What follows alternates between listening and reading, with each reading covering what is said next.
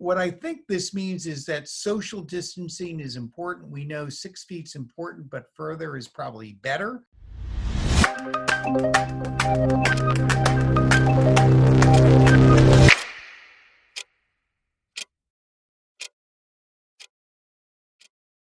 Hello, I'm Faith Rogers, host of today's program, COVID-19, Keeping Up with a Moving Target.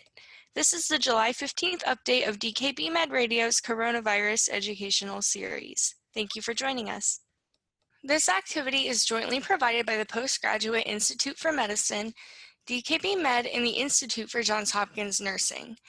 Today's program is accredited for ANCC and AAPA credit, as well as AMA-PRA Category 1 credits. Please visit our website for complete CE information. To attest for credit, please visit covid19.dkbmed.com. There you will also find all of our previous COVID-19 programs and have access to other free CE programs on a wide range of topics. The slides for today's webinar and previous webinars can be found under the Resource tab. Today's learning objectives are: discuss the current national status of the pandemic, discuss dermatologic and ocular findings in patients with COVID-19, and discuss the current status of the mRNA 1273 vaccine. This activity is supported by an educational grant from Pfizer Incorporated and in kind by DKB Med. All activity content and materials have been developed solely by the activity directors, planning committee members, and faculty presenters and are free of influence from Pfizer Incorporated. With us today, we have Dr. Paul Auwaerter, Clinical Director of the Division of Infectious Diseases at the Johns Hopkins School of Medicine. Thanks for being here today, Dr. Auwaerter. Sure thing, Faith. As everyone knows, over the past 2 weeks, it's been fairly clear that the United States has been overrun in many areas by the novel coronavirus. In fact, more cases in some states than have occurred in a single day in any others. So unfortunately, the pandemic is by no means under control in many sections of the United States. And this bodes pretty poorly. A number of groups have tried to display this pictorially. I thought this particular group does a nice job. Obviously, this is statewide, and of course, it's really communities and cities that may be very different, but it does give you a snapshot of really how states are handling the virus. And as you can see, what has really happened over the past few weeks, even in New England, where states had been under good control, there's a trend towards increasing cases, probably with liberalization and moving out of phase 1 to 2, 3, or even 4, although some states are keeping things under control.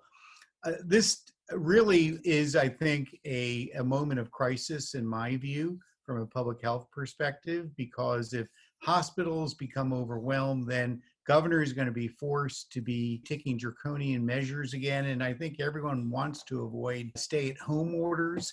But to me, it makes sense to consider returning to phase 1 to really close a lot of venues like bars and indoor restaurants, to emphasize social distancing and mask wear, even if consequences are lobbied by fines and so on and so forth, because this is really a public health measure. These rates have to be declined enough. I mean, we are wanting to open schools in the fall, and I think if you don't have the numbers low enough that you can test easily, meaning you get results in a day or two, and then do contact tracing, it's going to be very difficult to maintain this during the winter respiratory season. So, my son was tested last week. It took him 5 days to get the test result, and this does not bode well. And many have heard about the supply chain issues with testing that's preventing either doing the test or having timely results. I thought this week we might just touch on a number of topics that you may have heard in bits and pieces from a variety of sources. And I call this little section Beyond the Respiratory Tract for COVID-19. They're just really snippets, by no means comprehensive, of some of the things that COVID-19 might have in its repertoire for your patients that might be infected. I think the dermatologic manifestations have gotten a lot of press. This was, I thought, a lovely article that had nice pictures in it from an international registry of 171 patients, looking at a range of spectrum. In this group, granted this is a convenience registry, but tried to categorize them along the spectrum of severity of COVID-19.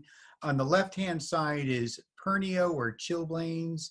This is typically painful toes, sometimes fingers, with painful qualities and a burning-like sensation. And generally, people who have had this often are at home. They have mild to moderate illness. There are a variety of presentations otherwise in the skin, including vesicles even, welts, more erythematous, maculopapular, traditional kind of viral exanthems that can be seen in a range. And then all the way on the right-hand side, you see what this group calls retiform purpura. So this is when there's often vasculitis and leaky blood vessels, and you're getting purpura as well. And typically this is people in the more severe phases of illness where there could be microangiopathic thromboses, and often patients are experiencing ICU care and have ARDS. But there's certainly a range of findings. They're nonspecific and not unique to COVID-19. In this series, 12% of lesions occurred before any other symptoms, which is something that's interesting.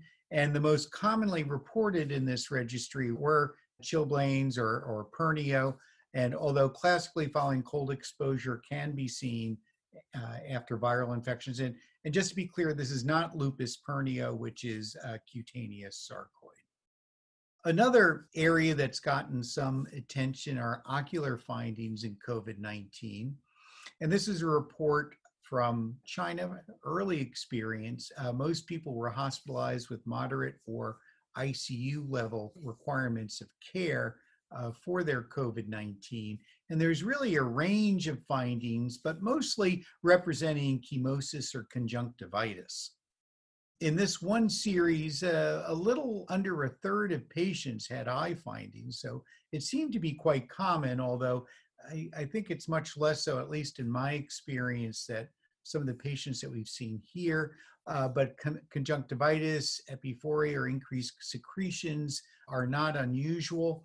And it seems to at least be reported to date more in hospitalized patients, but of course, this could merely reflect reporting bias.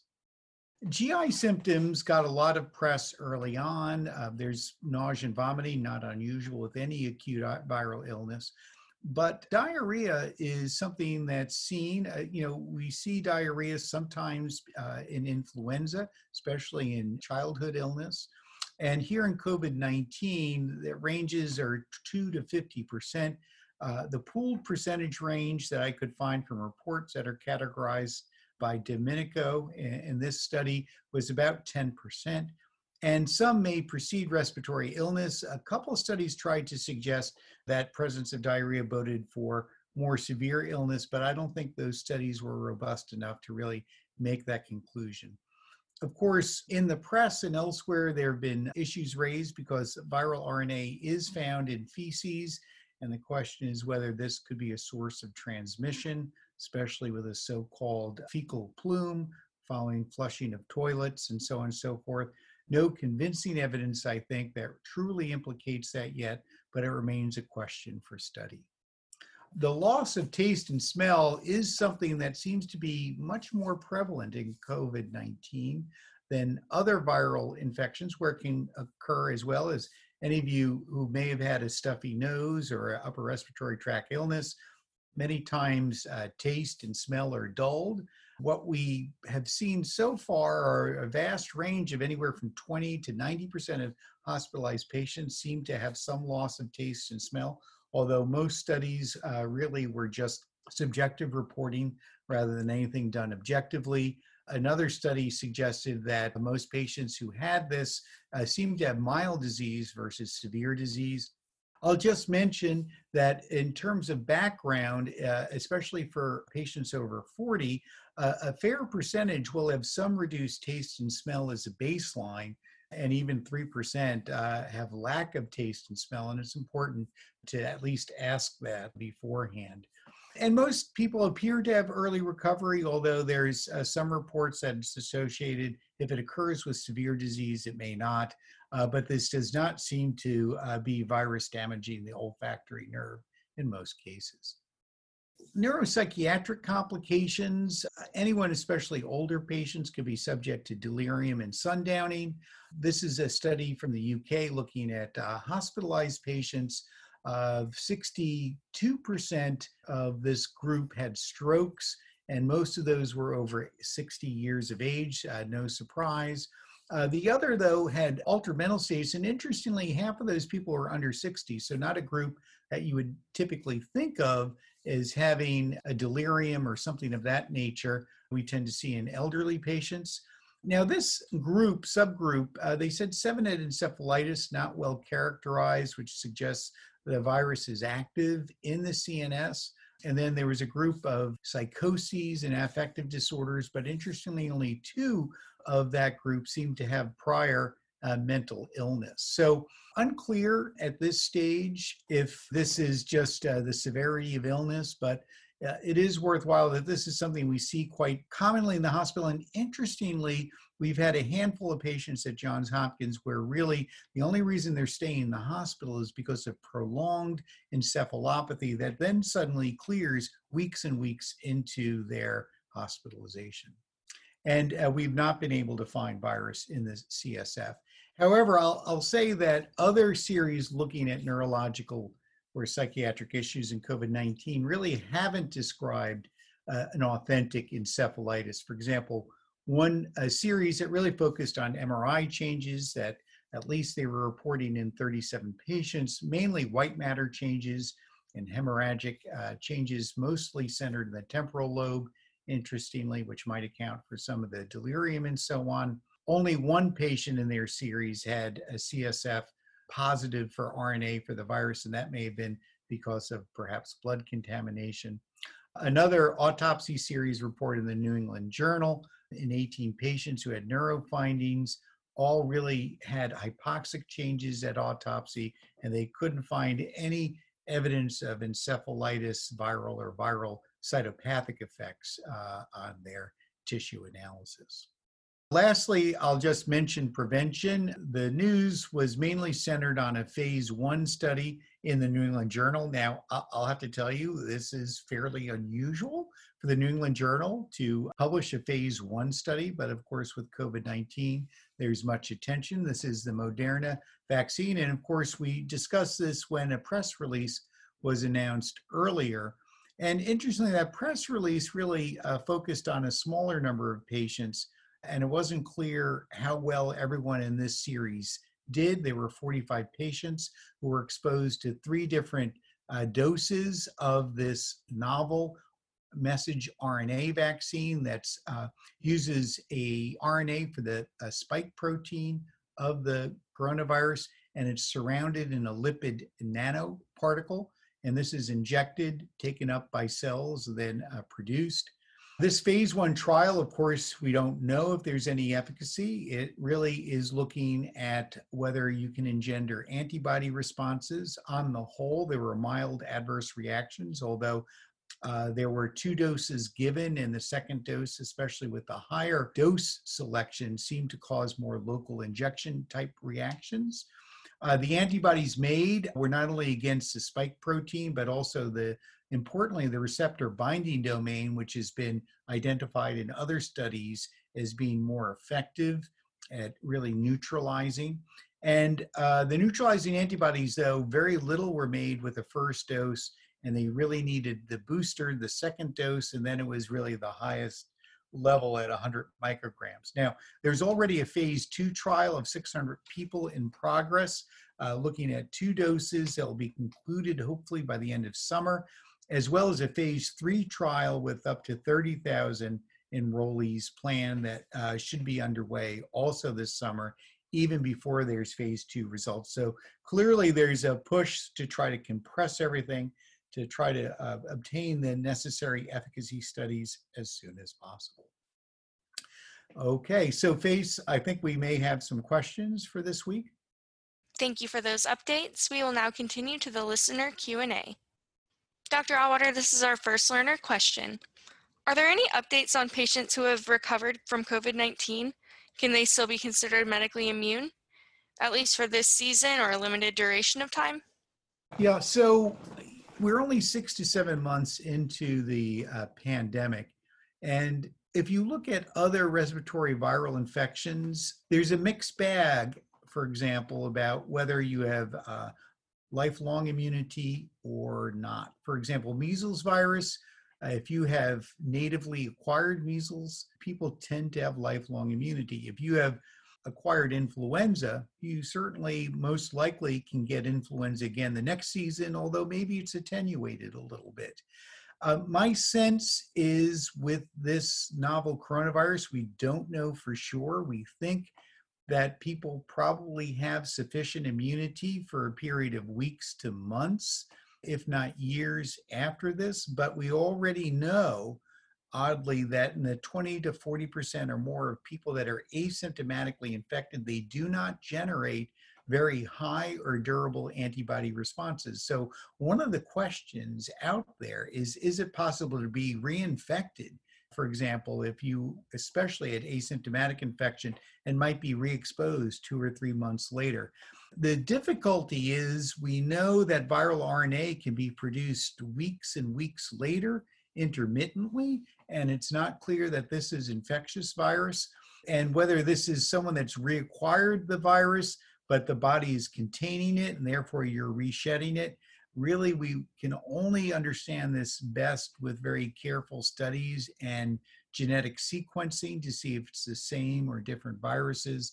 So difficult question to answer, and I think it will take time until we have much larger studies in greater numbers of patients to really consider this question. Dr. Allwater, this is our second learner question. What is your opinion of pool testing? Do you think it may help with opening schools or businesses? Yeah, so pool testing suggests that you could take 10, 50, perhaps 100 samples all at once and batch test them in an effort to try to reduce the need to run, all those tests separately and use many more reagents. This may have some impact if it's done carefully. Of course, if you have a positive pool, you still have to go and then individually test those people or have those swabs available to run those tests. So will be some relearning to do this and protocols, but we are facing many areas that the limitations in testing are reagents and supplies, pipette tips, for example, solutions and others. So I think this is one way that may be necessary, with the idea that if you're going to try to test, for example, classrooms once a week or once every 2 weeks, or sports teams and so on, or businesses, that we probably don't have the capacity from a supply chain standpoint or even the testing platforms to be really running so many tests on a daily basis. The estimate from some modelers are that we need to run 4 million tests a day, and that's supposing that we have been able to really suppress COVID-19 new cases in the United States to a sufficient degree that we can really get rapid test results and contact trace. We're nowhere near that at the moment. So this is an option if indeed supply issues are at hand. So I think this will be certainly something that either commercial enterprises or public health authorities may espouse much more commonly as we press ahead. Okay, and our last learner question. Do you think evidence supports acknowledgement of a larger role of aerosol transmission of the virus?